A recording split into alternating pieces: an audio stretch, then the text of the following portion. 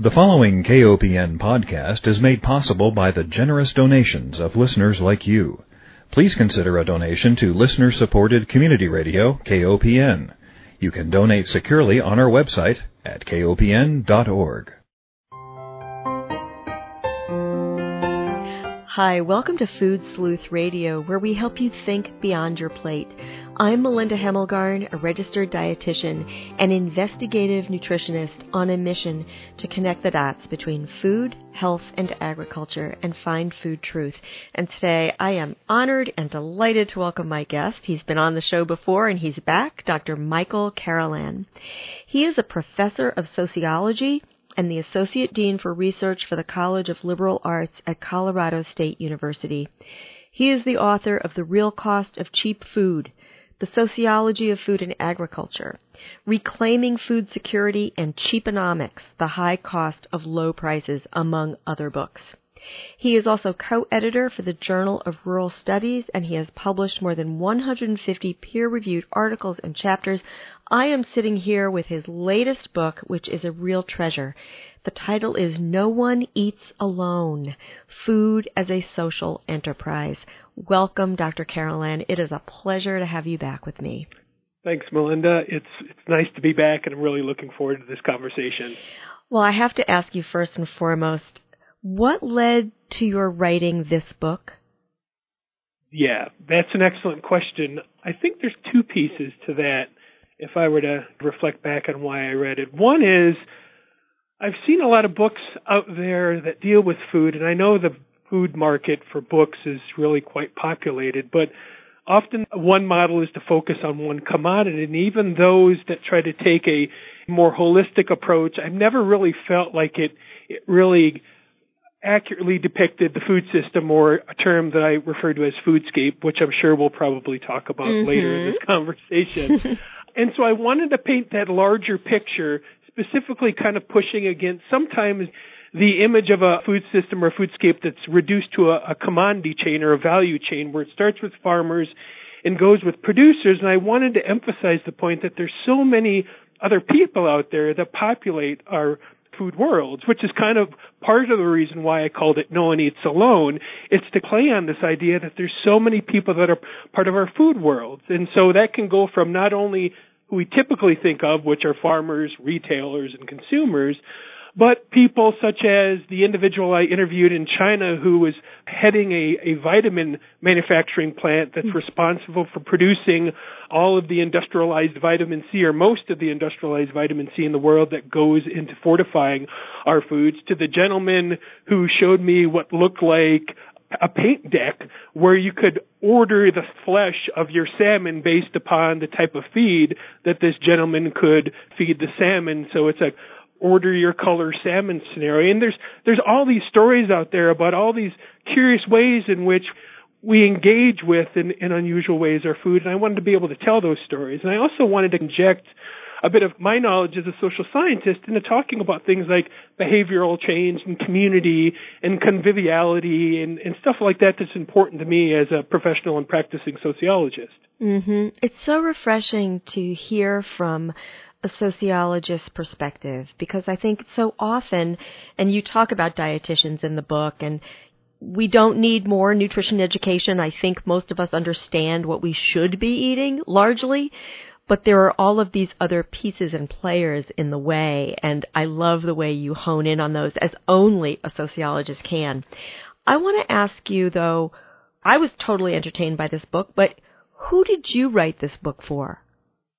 Well, I usually start by writing my books for my students, because a lot of the impetus behind my books are my students just are such a source of wonderful questions, and they look to their instructors as the experts, and we're not. And so this is kind of a culmination in some respects of questions that students, and in more general terms, just the public, have asked me as I travel around and interview people and give talks and talk to people.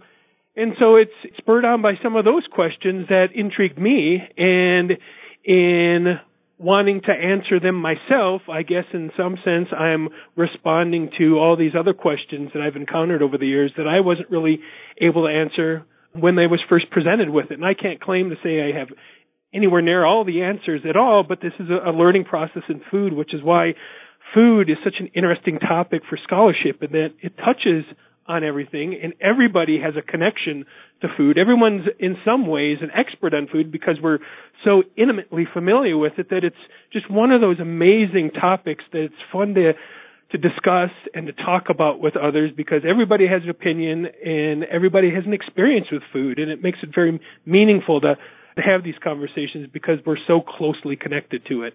Exactly. Well, I want to start on page 1 of this book, the introduction, and you write, "Every meal, whether enjoyed around the family dinner table or scarfed down over a keyboard, is connected to a multitude of people." The question that I struggle with is, how do we get eaters to care about the multitude of people that are connected to their food? It's easier not to know in many cases. Yeah, so I kind of take issue with some of the, well, it might sound as if I'm hostile to nutritional literacy campaigns. I'm certainly not. But I do point out that I don't know of anyone that doesn't know that eating a Twinkie or deep fat fried cheese curds are bad for you. And yet we all still have those moments where we consume foods like that. And often we consume those types of foods at levels that have negative health effects. And yet we know that they're bad for us. And so I do try to unpack that question of, if it's not just about knowledge deficiencies, what is it? And I try to tell it's a somewhat elaborate story and a layered story, because there isn't, unfortunately, a one-size-fits-all answer to that. And I know we have a tendency in our culture for one-size-fits-all answers, which are, one-size-fits-all answer. It has been kind of nutritional literacy campaigns. Let's just teach people about what foods are healthy and what foods are not. And I think part of the attraction to that solution is that it's apolitical, right? It's safe to say, rather than taking on big food or big ag, just saying, well, people need to be smarter so they can make better choices as consumers and yada, yada, yada.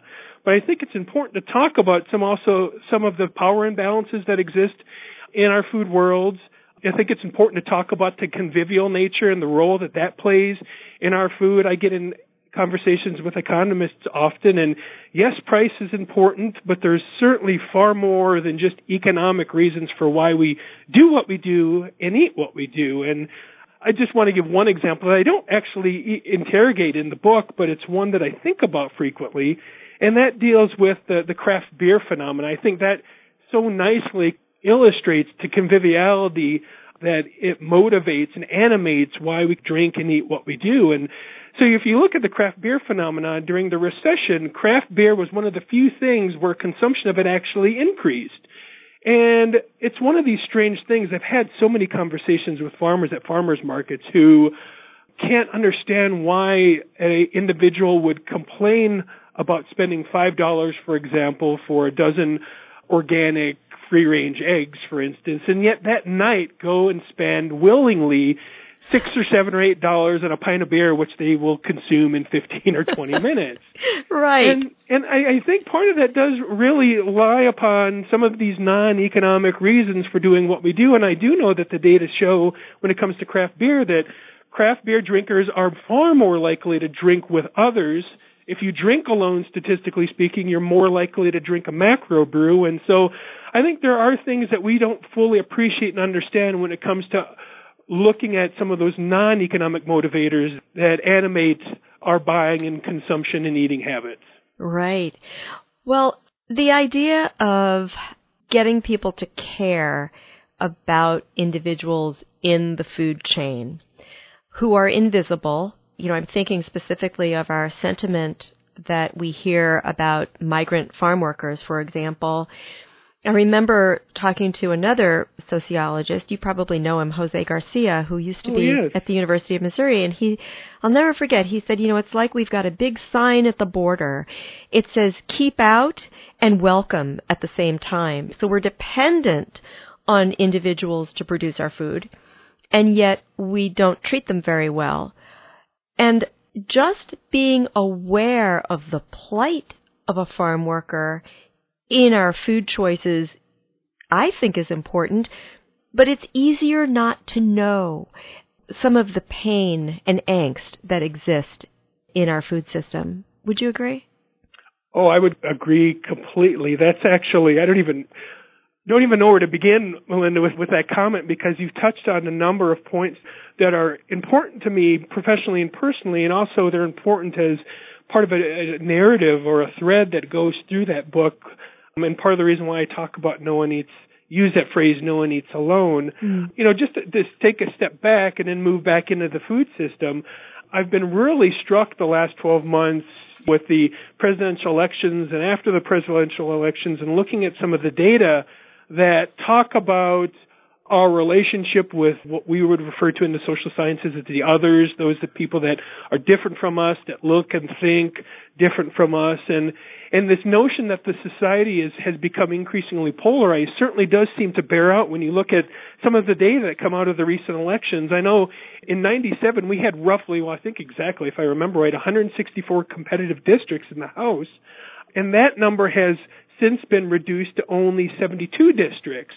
And I know a lot of people chalk that up to gerrymandering, that idea that incumbents can redraw the lines in their districts to favor the incumbent, but there has been a number of studies that have looked at that and have actually indicated that gerrymandering only explains a fraction of those competitive districts going away. What explains the majority of it is a phenomena that's being referred to as geographic sorting, and this idea that where we've been moving as a society over the last 10 or 15 years into communities, into neighborhoods where people are like us in terms of how we look, in terms of how we think. Our communities are becoming more homogeneous.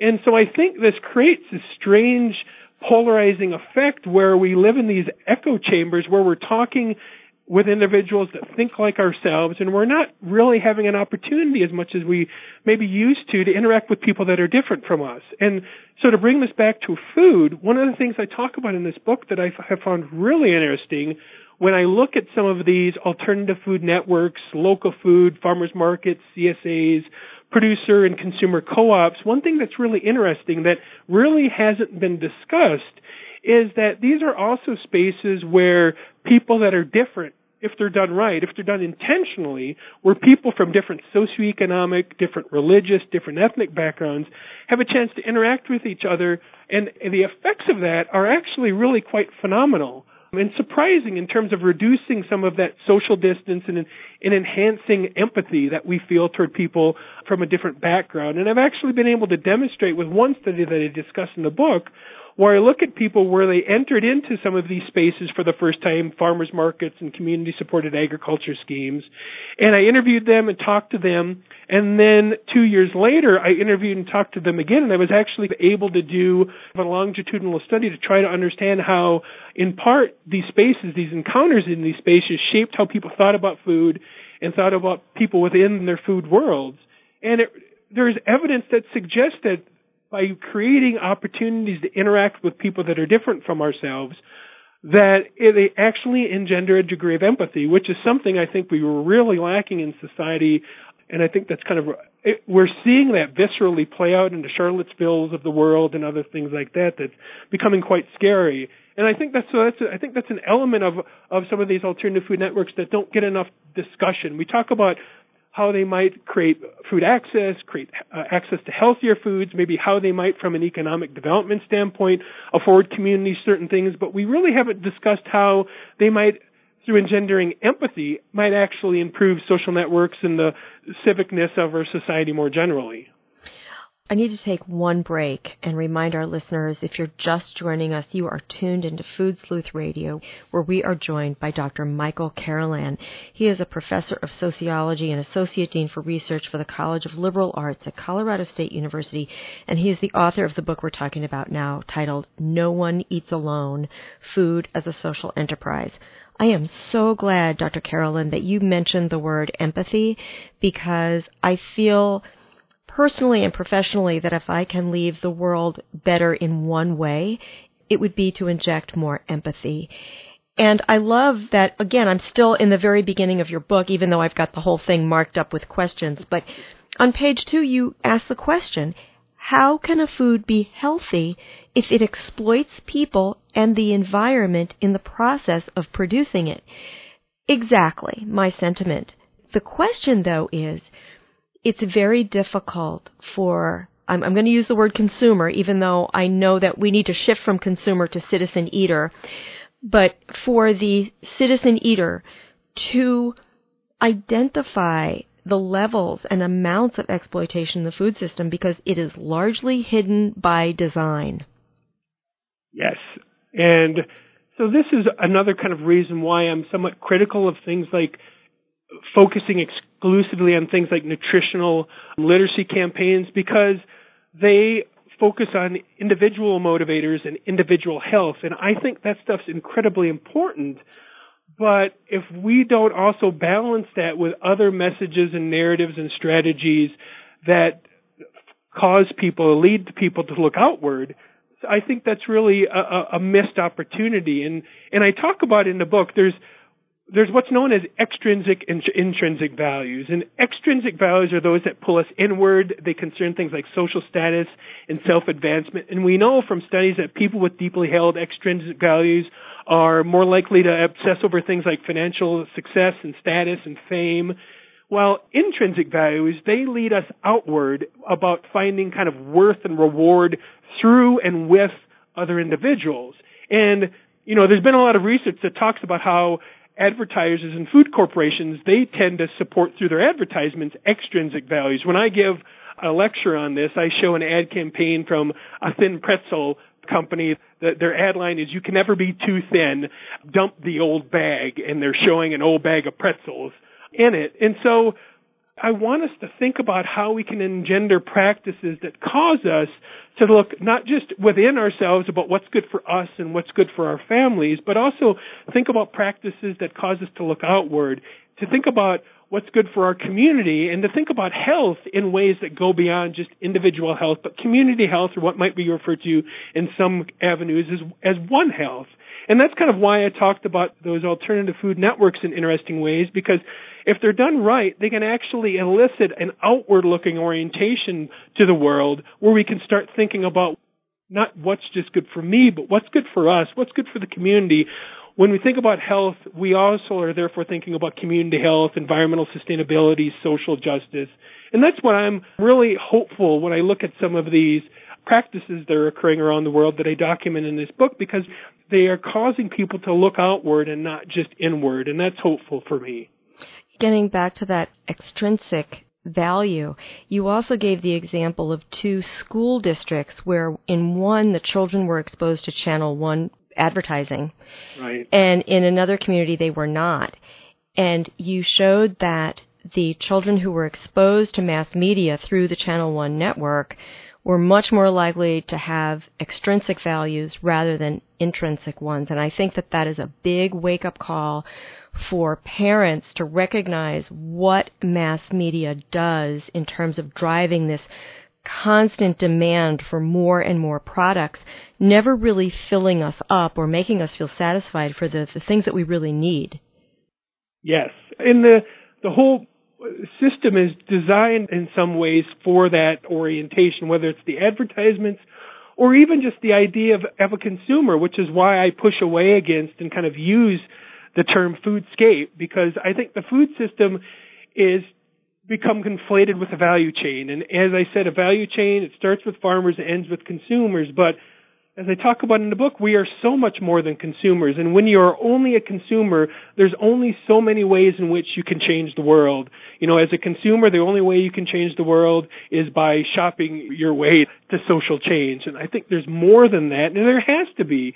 I mentioned in the book there was an instance where I just walked into a 7-Eleven to see how many of their packaged snacks are manufactured by Pepsi-Cola. And, Pepsi is one of the largest food manufacturers in the world. And I counted in this behind the back of the envelope study, 70% of the food there was manufactured by Pepsi. So my point is that, sure, you might be able to choose between, say, a GMO-free Saltinas tortilla chip or a MSG-free Doritos, but they're both owned by Pepsi. So does it really matter if what you're buying, if in the end you're still supporting the same conventional commodity chains and the same 2 or 3 major processors? And so we really need to think more as citizens, because once you think beyond the consumer, a whole world of levers and mechanisms opens up for real meaningful social change and not the very narrow understanding of social change that kind of market-based democracies assume. I worry personally about we have this illusion of choice. You describe it in the book as, going down the supermarket aisle, similar to your 7-Eleven experience, and seeing, how many gazillion brands of potato chips when really they're controlled by very few farms and producers. So how do we restore true choice? Right.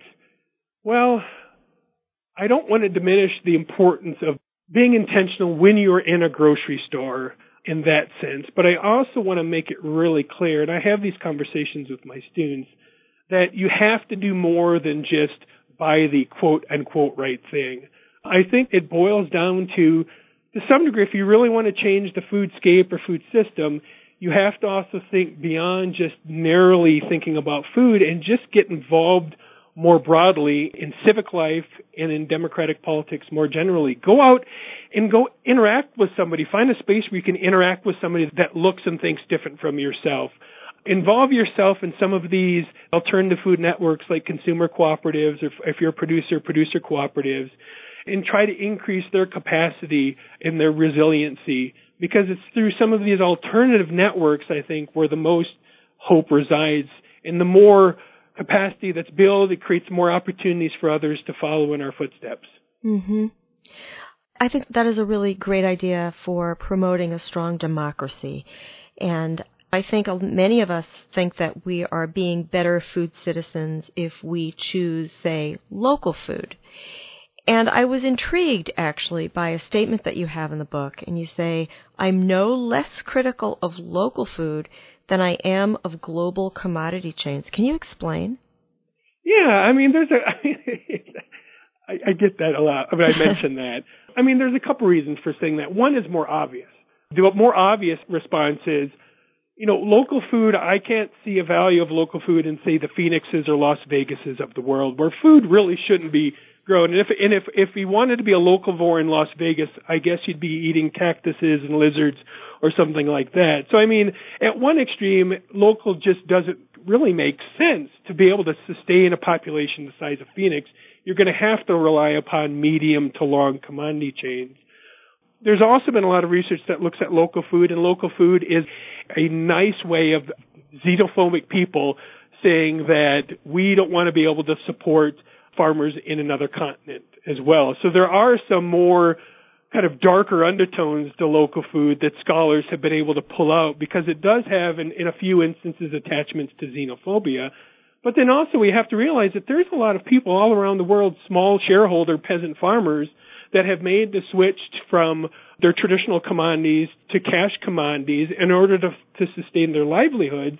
And so they're a part of these large, long-distance commodity chains, too. And if we're going to cut those off, we have to think about what happens to them as well. So I want to make sure that consumers understand that in cutting off long commodity chains, it impacts the very people, I think, that we really think ought to be, that are already being rolled over when it comes to industrialized ag, too. And we have to be careful about what our actions do to them unintentionally. Mm-hmm. Yeah, I think that certainly we don't want to give up coffee in the Midwest or in North America.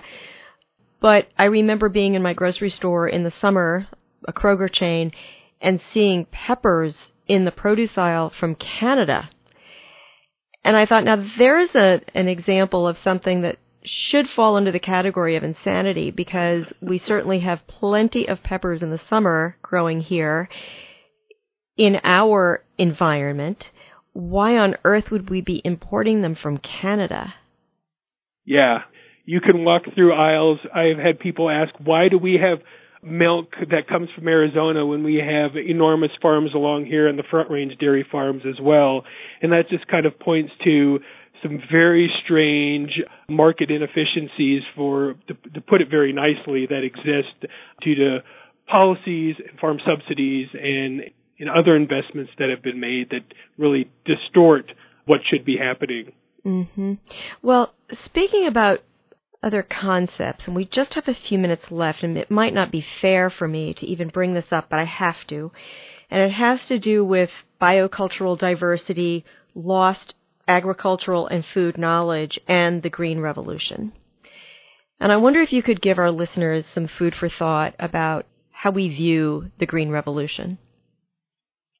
Wow, yeah, all right, a couple minutes. Well, let me approach your question this way. So I mentioned in the book, I interviewed an individual from Kensington outside of London.